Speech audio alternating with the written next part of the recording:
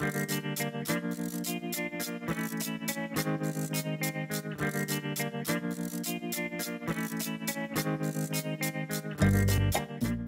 this is Michael Emery. Thanks for tuning into the Slow Baja. This podcast is powered by Tequila Fortaleza, handmade in small batches, and hands down, my favorite tequila. Slow Baja is brought to you by the Baja XL Rally. The Baja XL is the largest and longest amateur off-road rally on the Baja Peninsula. It's 10 epic days, LA to Cabo to LA. Check it out at bajaxl.org. Hey, I'm delighted to be here on Slow Baja with Dr. Paul Ganster at his beautiful home here in San Diego. We're sitting outside. It's a lovely, warm day.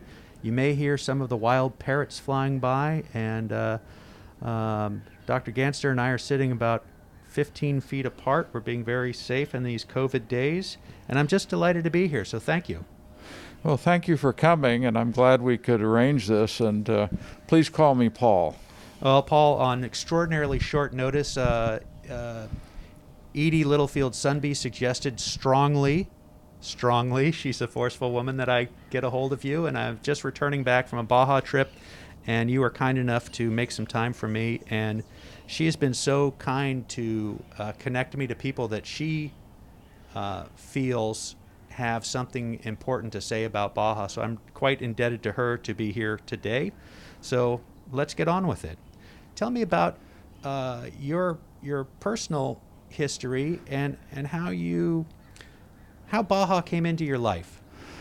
Well, I grew up in San Diego from the 8th grade on, and from day one ended up with various friends, relatives, going into Baja California. Sometimes the typical tourism shopping on Avenida Revolucion, but more often fishing south of Ensenada on the coast. But in my junior year of high school, I was at La Jolla High School. I took a class with Harry Crosby. He's my chemistry teacher. And he and I hit it off.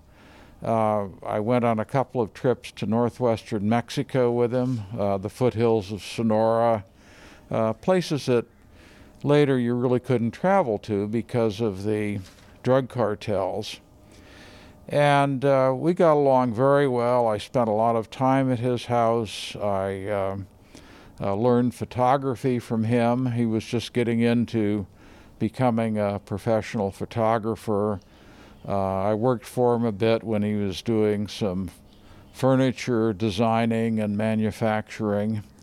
And then I went off to college and didn't come back to San Diego really on a permanent basis for 20 years, but had always kept up with Harry and Joanne and his family.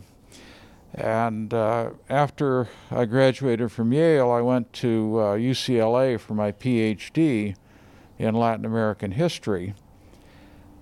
And in my trips back and forth from Santa Monica to La Jolla, I'd always, and San Diego, I'd always see Harry and Joanne. But at that time, this would have been in 1967, he had arranged a commission to photograph the trail followed by the expedition of 1769 that went from Loreto in Baja California, mid-peninsula, overland up to San Diego to establish San Diego, establish a mission and a presidio.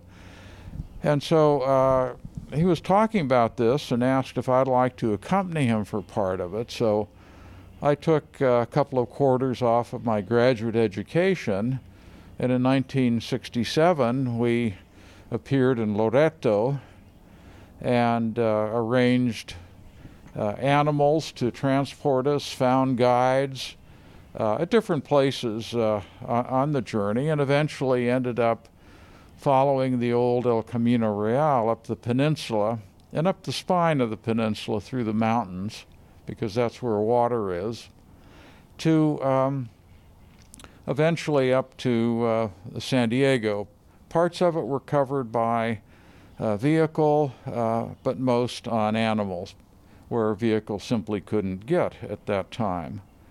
And that was really an incredible experience. I had a strong interest in colonial history and the whole process of settlement and expansion of the Spanish Empire up to San Diego. Harry had a great interest in the environment, in the incredible scenery, and in the really fabulous people that we met, the ranch families, who really form a subculture that's, I think, unique in anywhere in the world, of people who've been self-sufficient and very welcoming to outsiders. So in that trip, I got a really good sense of traditional culture in the mountains of Baja California, and really made a lasting impression on me.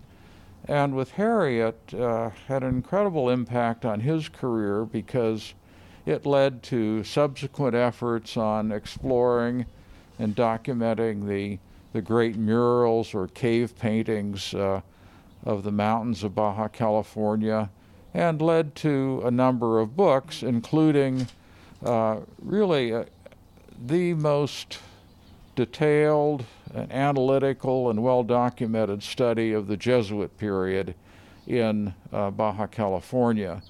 He really started out to do a broader study, but realized he had to go back to the beginnings of Baja California, and that led to his archival research. And we interacted a lot on that, because that was my field of study, the colonial empire in Spanish America. I ended up doing my PhD research in Lima on colonial society, and then I later worked in the Mexican archives as well. So we always communicated on that. Anyway, fast forward many years, really sometime around 2000, I began to return more frequently to the Loreto area, partly from interest, partly because I began to explore various research options in the region. By that time, I was a faculty member at San Diego State University, where I had been hired in 1984 to establish an institute dealing with the border region and the peninsula of Baja California. And so I had legitimate professional reasons, and I was always interested in Loreto.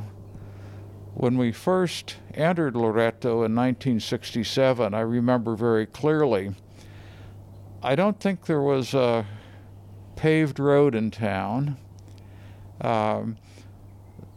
The mission church structure was more or less intact. It had been repaired in the late 40s and early 50s. But the settlement of the town was on large square lots, a very non-dense settlement, and really little country ranchos in an urban environment. People had large lots, they all had animals, they had little kitchen gardens, there were mangoes and other types of fruit trees. But it was just a delightful place, and one could sense that there was a very strong traditional culture present there, so unlike what one encountered farther north in the peninsula in the very dynamic areas such as Tijuana, for example, which were just growing so fast. Well, so around 2000, I began to interact with colleagues I'd met at various international conferences, and we started to think about some research on Baja California, the Gulf area. And my main collaborator, really for 25 years, has been Oscar Arispe, who's the head of a coastal laboratory at the Autonomous University of Baja California in La Paz. He's a marine scientist, and I'm a historian, but we worked together very well and found that combination of our disciplines really gave us the ability to look at sort of human and nature and science and the interactions.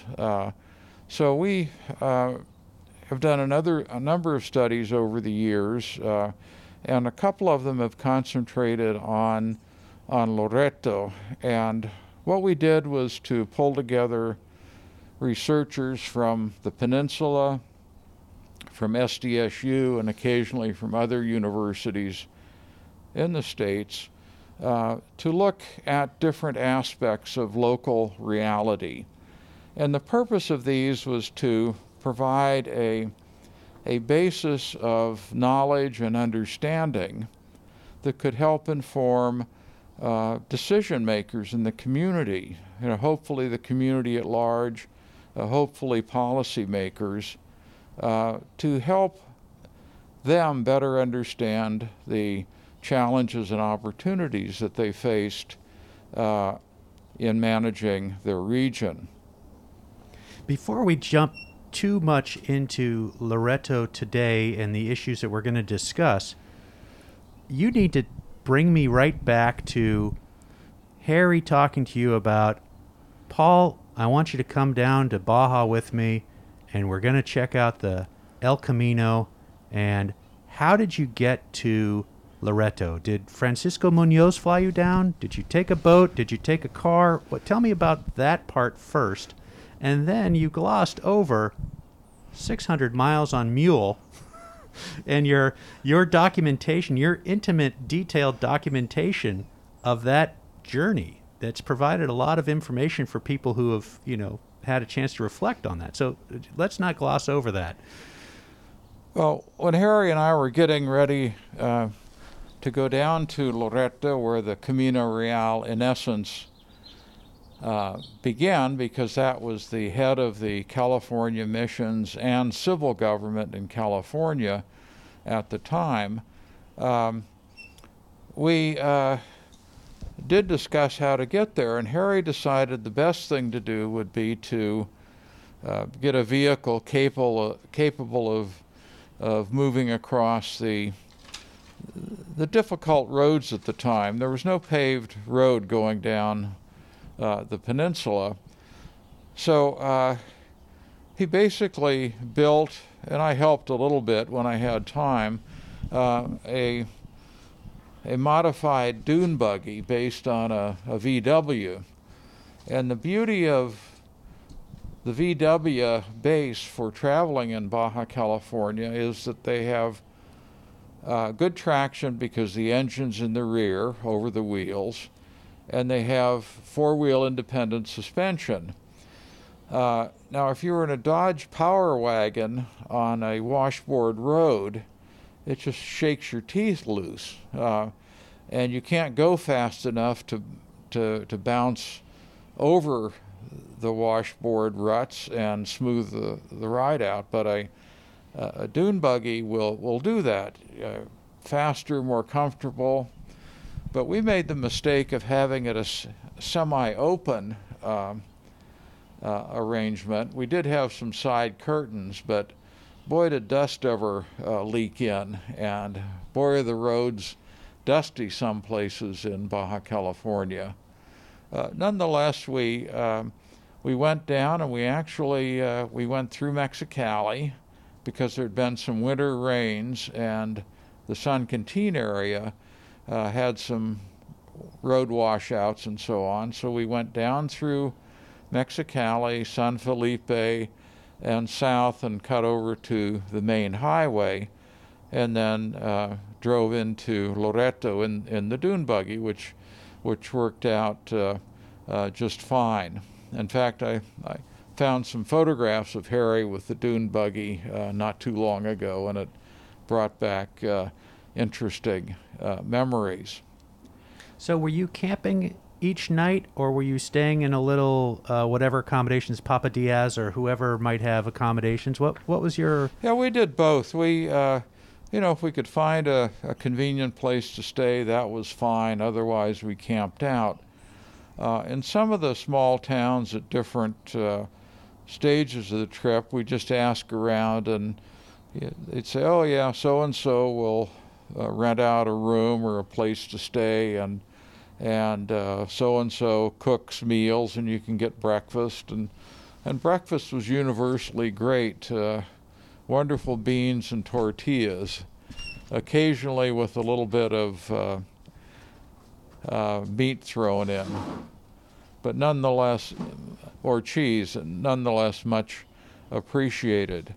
So really we traveled the way people traveled. There were commercial travelers that went up and down the peninsula. I guess we would have called them tinkers in the old days in the U.S., but people who sold dried goods and anything they could to make a living. And we did encounter a few of these. They went by the name of fayuqueros, but places they would stay, we would end up staying. And of course, once we got off the paved road, then it was staying at the various ranches. And sometimes we'd put a tent up, but more often we'd sleep under a ramada, some kind of a shelter. But the weather was always wonderful in November, December, January, February in the peninsula, particularly in the mountains. Life on the trail was really quite fascinating, because usually we were going with a couple of local cowboys, and we had to find different cowboys as we traveled, because they tended to know only their region, and they knew it really well and intimately, but we'd begin to get on the edges of territory that they really understood, and we'd have to find someone else to serve as guides and to help manage the animals. Paul, do you have an estimate on what their range is? Is it 30 miles? Is it 50 miles? Because I'd heard this before from Trudy Angel as well as Edie, that these vaqueros, they know the place, I hate to use a cliche, like the back of their hand, but they know their portion of it. And what's your estimate on that? Is it? Well, I don't know. I couldn't give you, I hate to say it, but I think it depends. A few of the cowboys we'd encountered had actually been involved in transporting animals or things to sale, for sale, products into some of the towns at maybe 3 or 4 days' ride, and they knew those trails well. But generally the cowboys kind of stuck around their ranches or ranches of relatives, and I'm guessing a diameter of,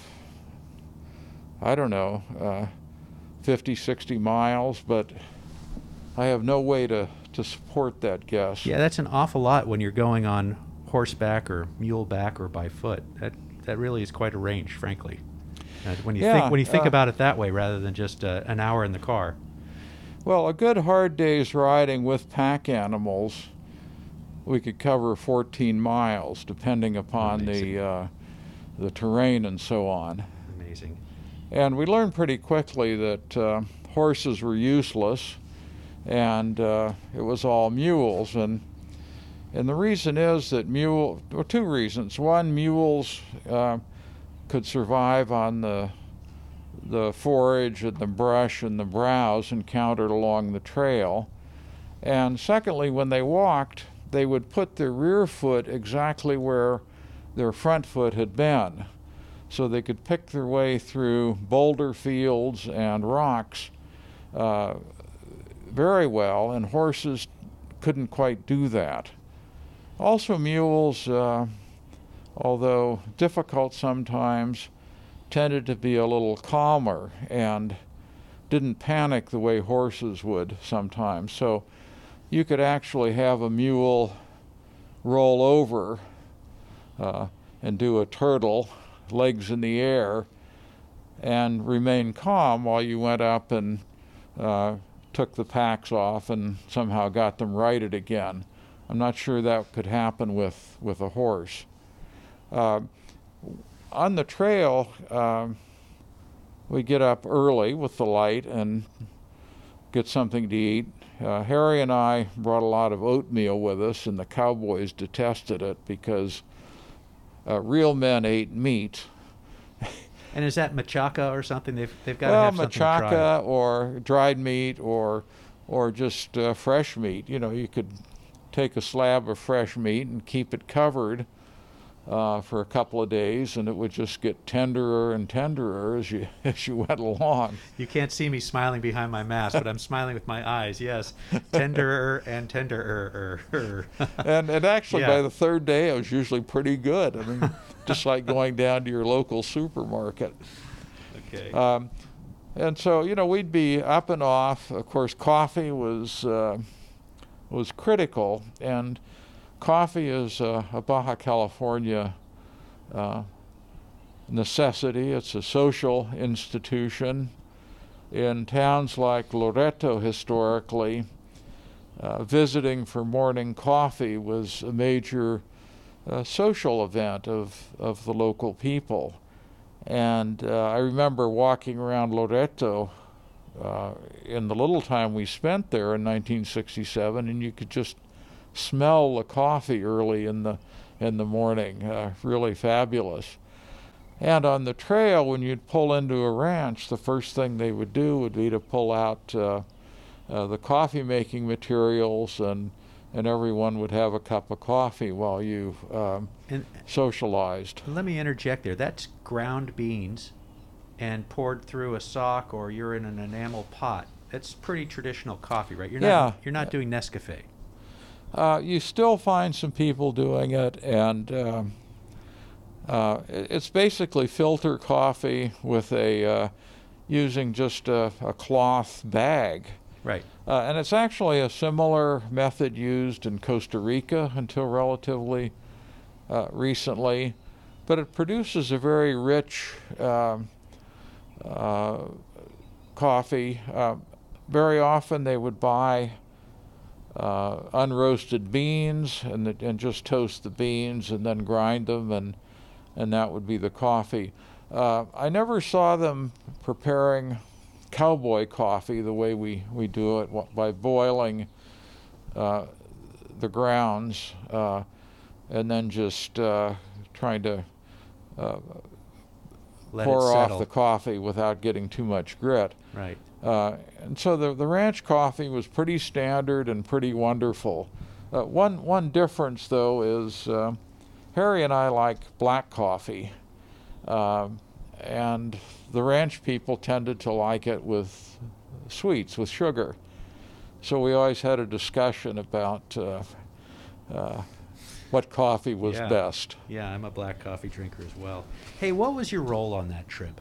What did Harry sell you on? What did you do? Because I know you produced drawings, which you haven't talked about yet, but what other duties did you have? How was it broken down? Was it broken down formally or just informally? No, just, we'd traveled enough together and we got on pretty well, so I just, helped with everything. I helped the cowboys with the animals. I'd climb up in trees with a machete and chop off branches in the Palo Verdes that the mules would crunch on all night. Like all Yale men. Right. You've got your machete and you can do any job you need to. Right. But, I took trail notes. I took a lot of photographs. In fact, a lot of the photographs in Harry's books that are of him, I actually took. Can we talk a little bit about your equipment? Because I'm a photographer as well, and I think listeners would just be interested in, did you just have rolls of Tri-X and an old Nikon or a Pentax, or what No, gear I had, did you have? A Rolleiflex? I think for that trip, if I remember correctly, I had a Bronica outfit. Wow. Not fooling around. Yeah, it's and Harry had a couple of different things. One of them was Hasselblad Super Wide C, and I'm not sure he took it on that. But we both had what you'd call large or medium format cameras using the 120 film. And Tri-X sometimes, but usually it was a slower speed, high resolution. And So Kodachrome in those days, or Ektachrome? well, we did both. We did black and white, and actually the color that I tended to use was Ektachrome, but also Agfachrome. Okay.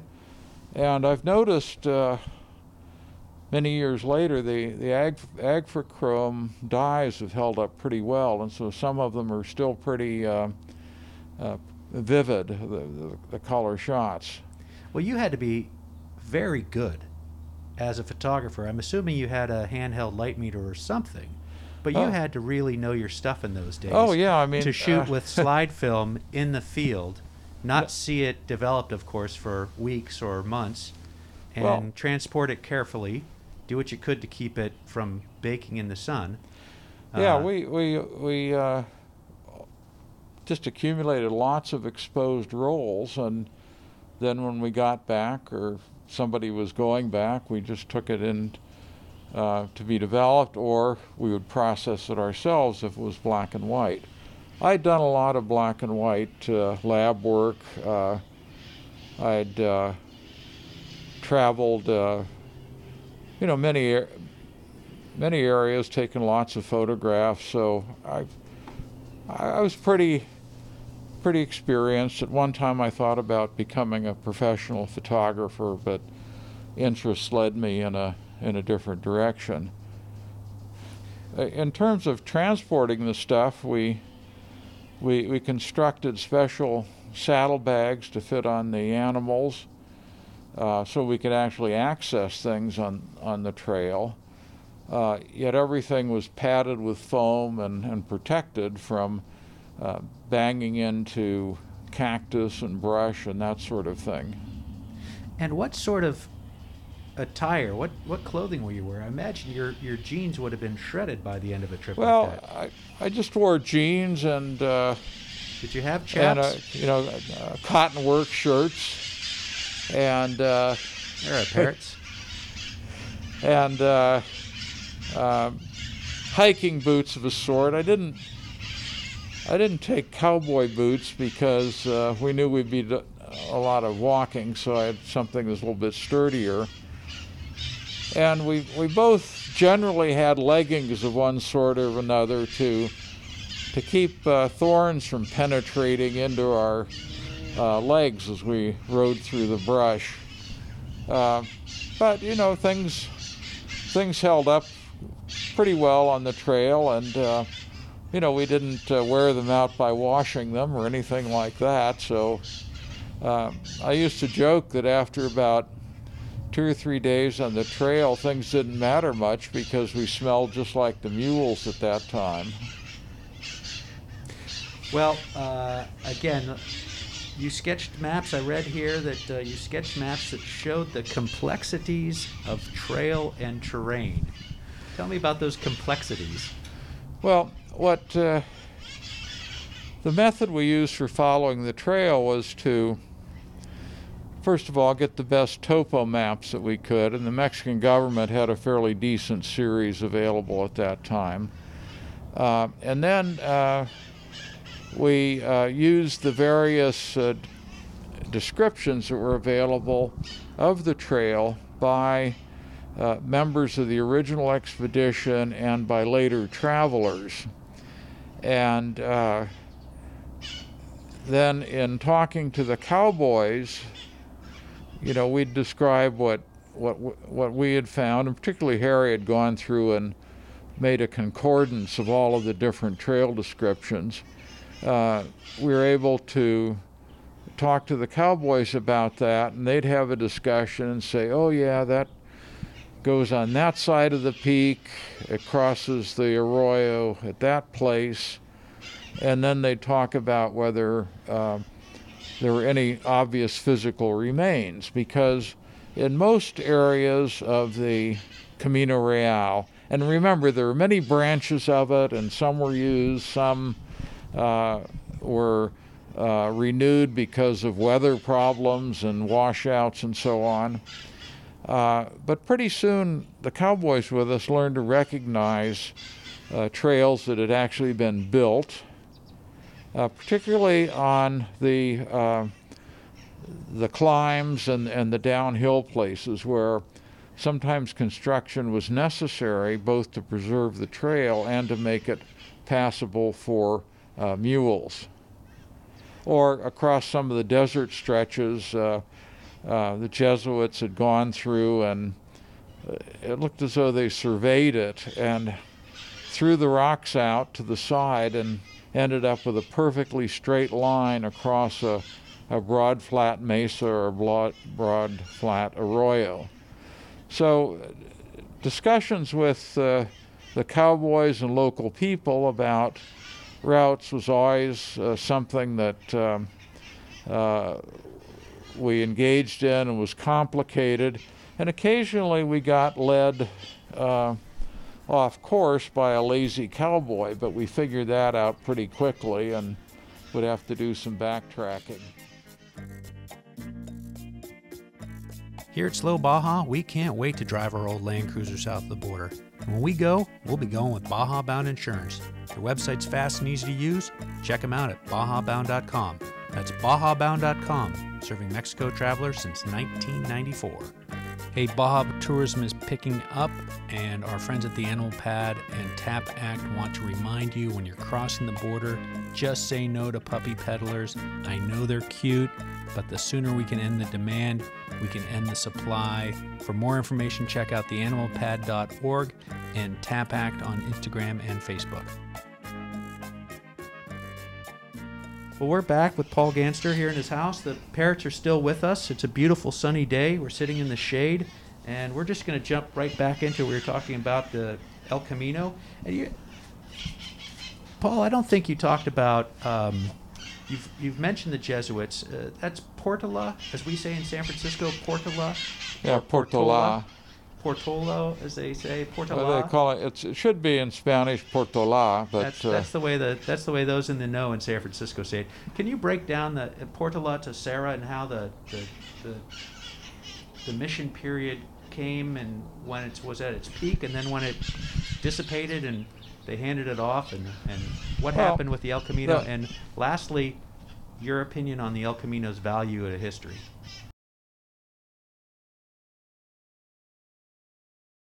In quite early on in the 16th century, really by the 1540s, Spanish explorations on the land and on the sea had pretty much mapped out the north, and that includes the peninsula of Baja California and a bit of the California coast.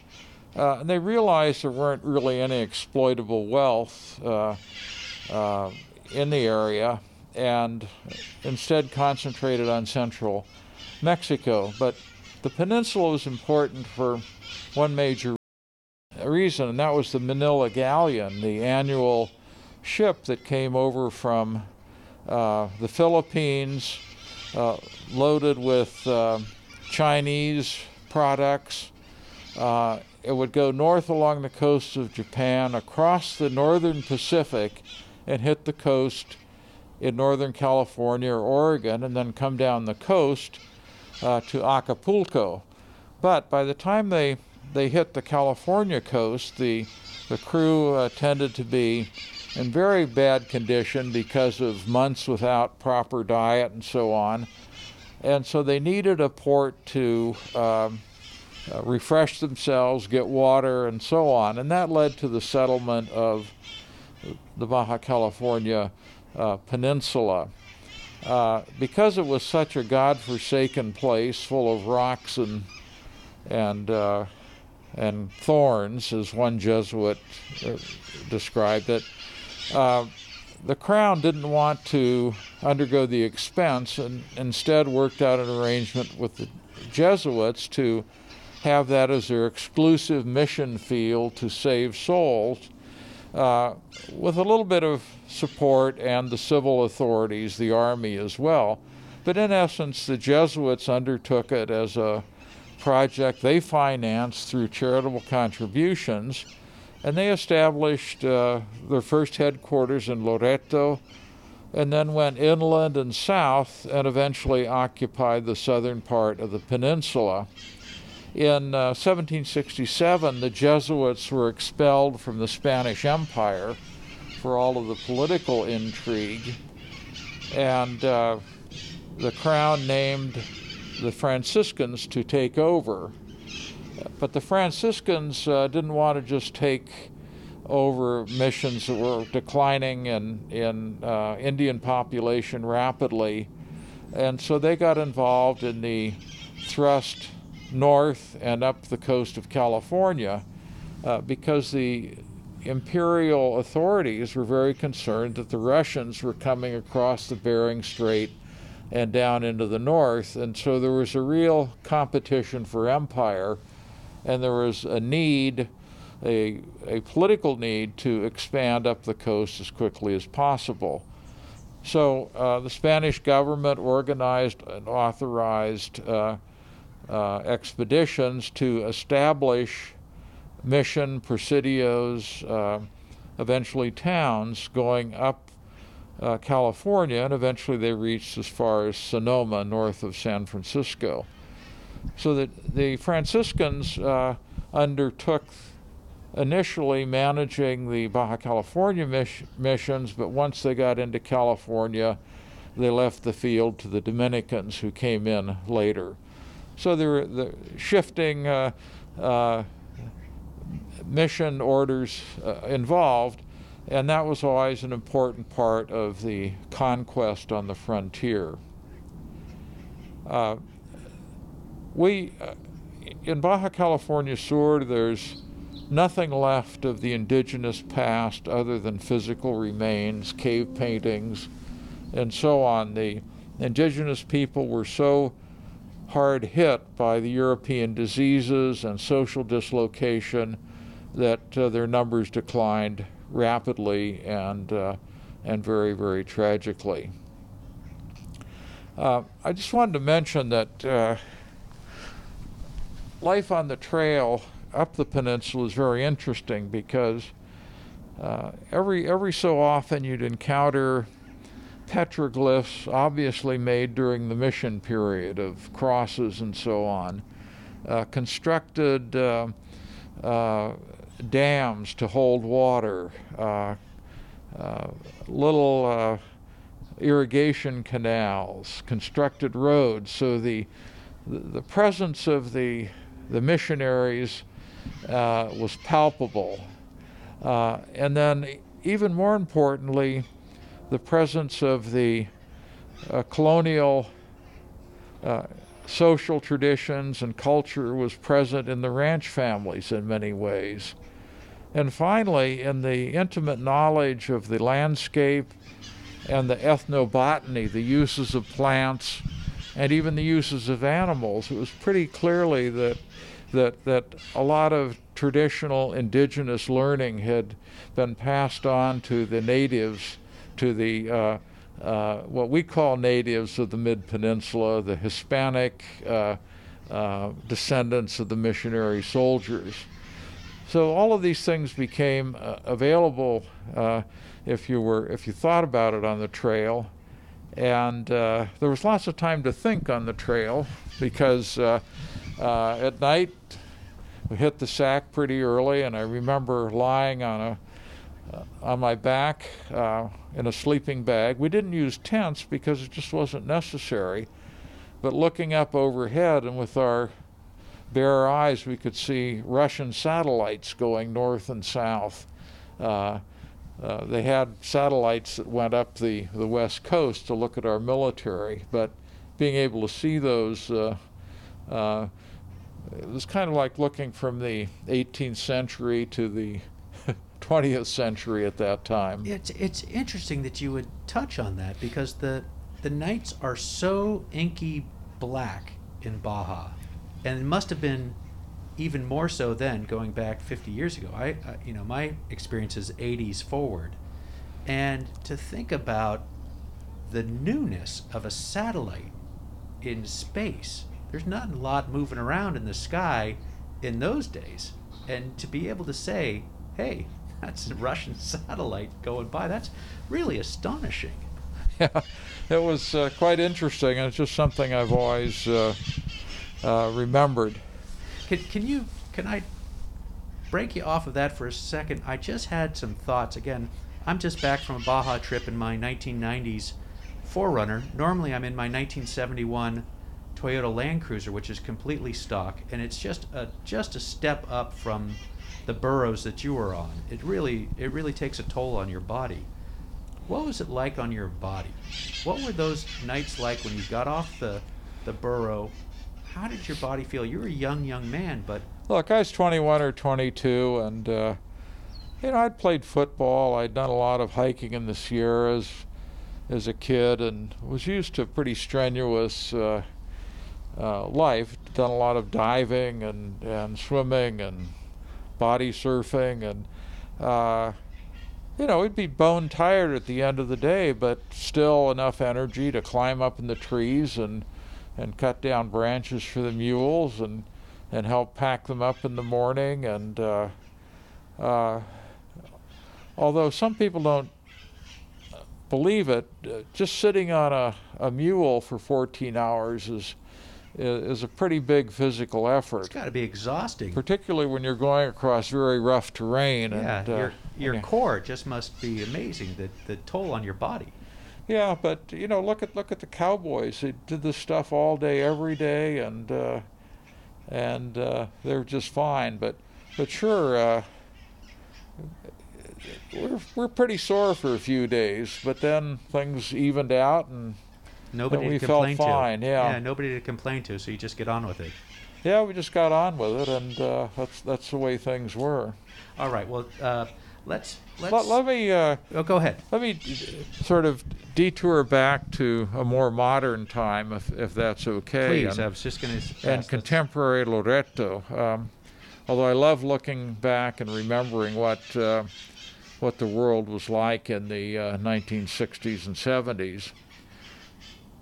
The Loreto today, despite growth spurts, still retains a charm and a cultural sense and cultural traditions that harken back to the 18th and 19th centuries. And it's an existence and really a social reality that's under threat by a couple of things. Probably most importantly is what I call the hyper-development of major tourism development. The Mexican government in the 70s came up with a policy to develop tourism resorts to attract foreign people with hard currency, mainly people from the U.S., but also from Canada and Europe.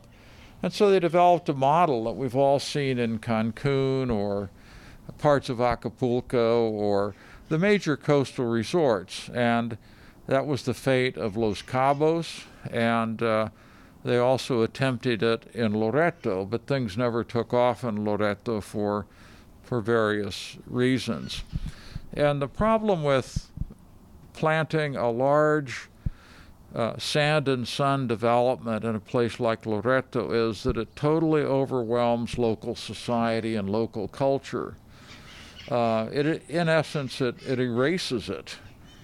And a unique thing about Loreto is its historical tradition and culture. And it's something that I feel is important to be saved. In the early 2000s, the Mexican tourism group, or Fonatur, again tried to stimulate massive development of Loreto, which started with a Canadian developer with some good ideas, but eventually they wanted to sort of treble the population and build all kinds of dense coastal development. And what saved Loreto from that was the recession of 2008, multiple bankruptcies, and so it attenuated development and slowed it down. However, now they seem to be making another effort, and we'll just have to see how that goes. Fortunately, or unfortunately, Mexico is in difficult financial straits now because of COVID, but also the policies of the new Mexican administration, which isn't so much concerned about development of big tourism areas, but has a strong focus on social welfare, which is fairly new. So Loreto does face the threat of development, and the natural resources of Loreto can only support a certain amount of people. Water is scarce, fresh water is scarce, and it's a constant crisis. And there's also something we call the view shed. One of the values of Loreto is the wonderful views up to the mountains and out to the sea. But the minute you start putting up a wall of high-rises along the beach, that's destroyed for everyone and can never be recovered.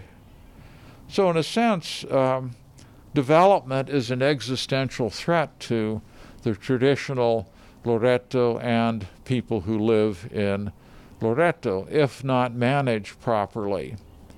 And for years, it's been obvious to me and other researchers and people interested in sustainability that the path forward should really be looking at alternative tourism. Things such as what Trudy does, leading mule rides, having people visit ranches. It keeps the cowboys and the ranches in business. Ecological tours out to the islands. It employs the fishermen instead of depleting fishing stocks. This type of tourism is generally run by family-run firms. Income is distributed more evenly. It creates an economy where money recirculates and doesn't all go out to Mexico City or the U.S. And the Camino Real could be a very important part of that.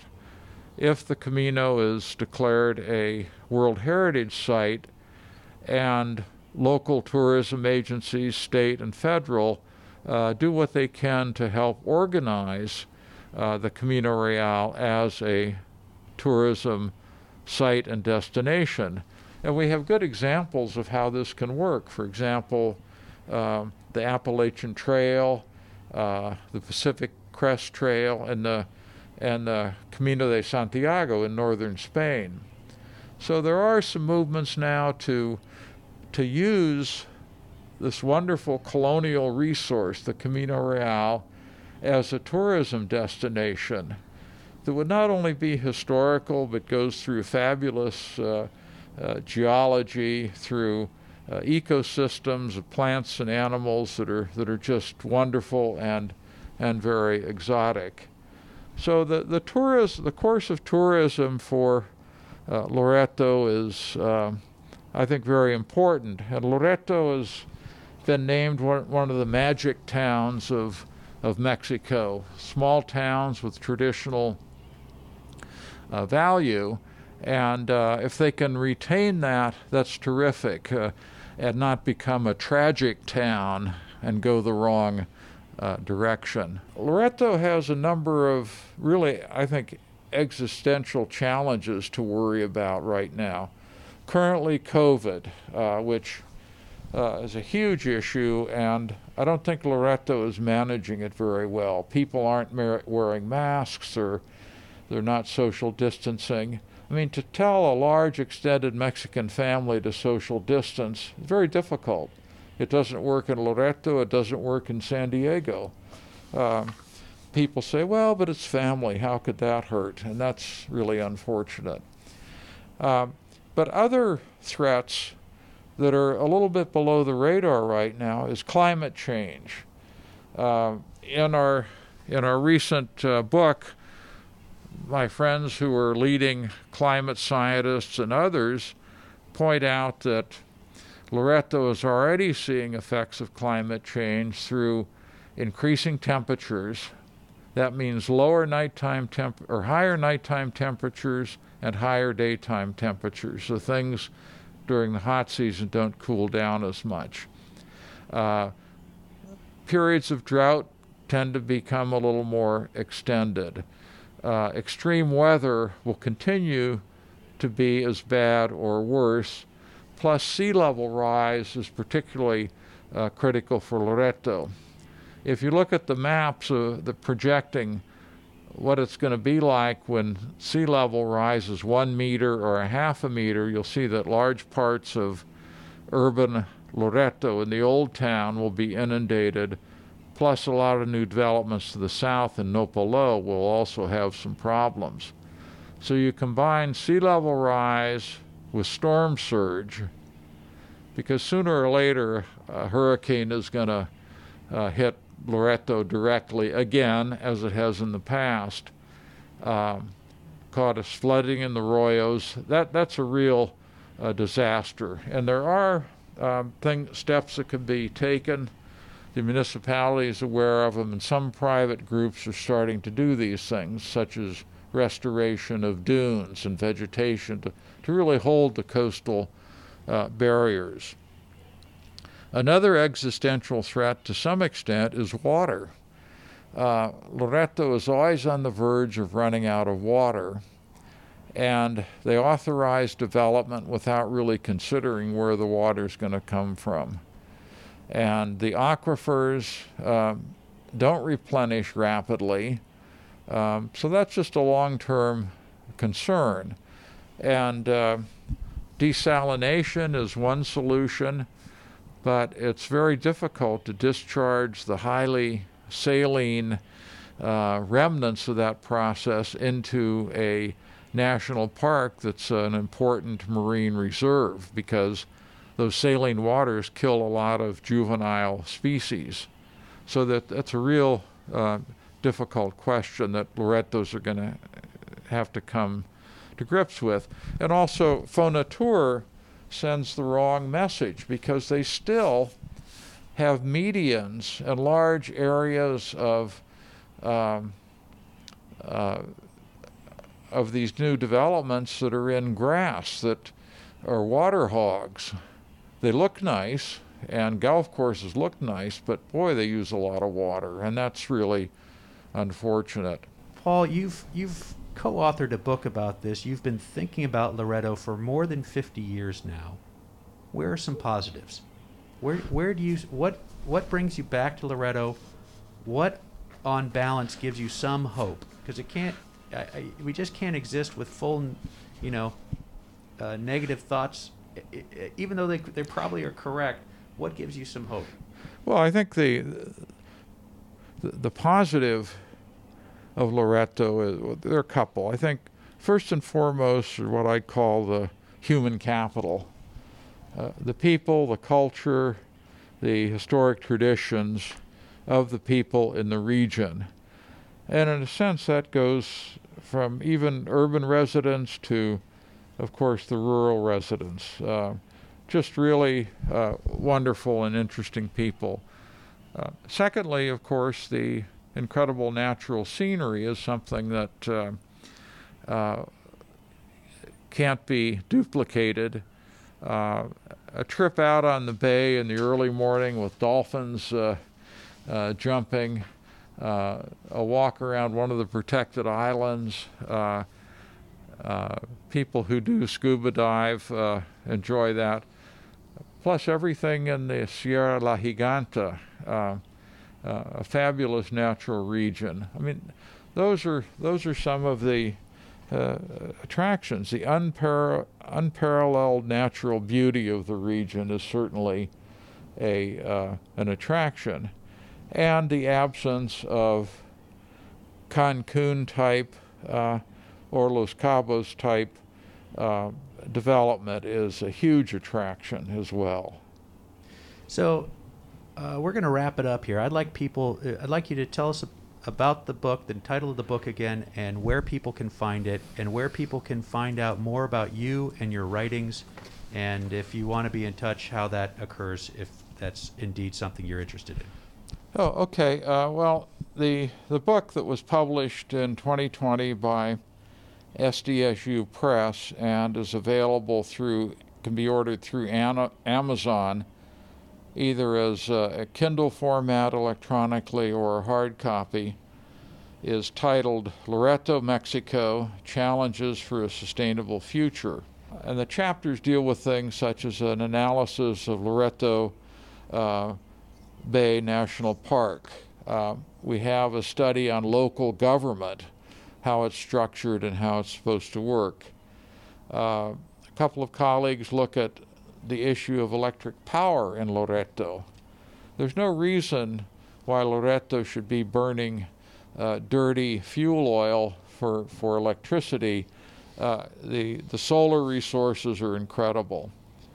We look at economic structure and well-being in Loreto. What's the economic quality of life of people in Loreto? We examine small fishing and what fishermen or fishers are doing to earn a living now and how they've been able to link with sustainable tourism. Another chapter looks at the Camino Real and the proposals to create that as a World Heritage Site. And do you think the odds are pretty good that UNESCO will move on that? I think so. I mean, it's an awfully bold vision, but I think it's a no-brainer. It is a no-brainer, but it's slowly moving through the bureaucracy. So you add the UN bureaucracy to the Mexican bureaucracy, and it just takes a little while. We also have chapters on climate change and the threat of mining, which has a potential to totally wipe out the sustainability in the region, water resources, and then a final chapter tries to pull all that together and talk about the uncertain road ahead. And the basic message is, look, Loreto has this wonderful base of human capital and historic tradition. It's facing a number of very clear threats, and really people in Loreto need to become engaged and make the decisions necessary to retain quality of life in the region. Well, Paul Ganster, you've been very, very, very generous on very short notice with some time and a lot of information and great stories about Baja and Loreto of yore and Loreto of today.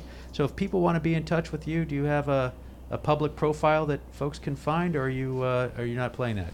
Well, Google me and you'll track me down. Okay. And you'll find my email and all that kind of stuff. That's the easiest way. Well, I really appreciate you spending some time and talking about our mutual passion of Baja. So thank you very much. Many thanks, Michael. Hey, you guys know what to do. Please help us by subscribing, sharing, rating, all that stuff. And if you missed anything, you can find the links in the show notes at slowbaja.com. I'll be back before you know it, and if you want to receive notices on new episodes, please follow Slow Baja on Instagram, Twitter, and Facebook for you old folks.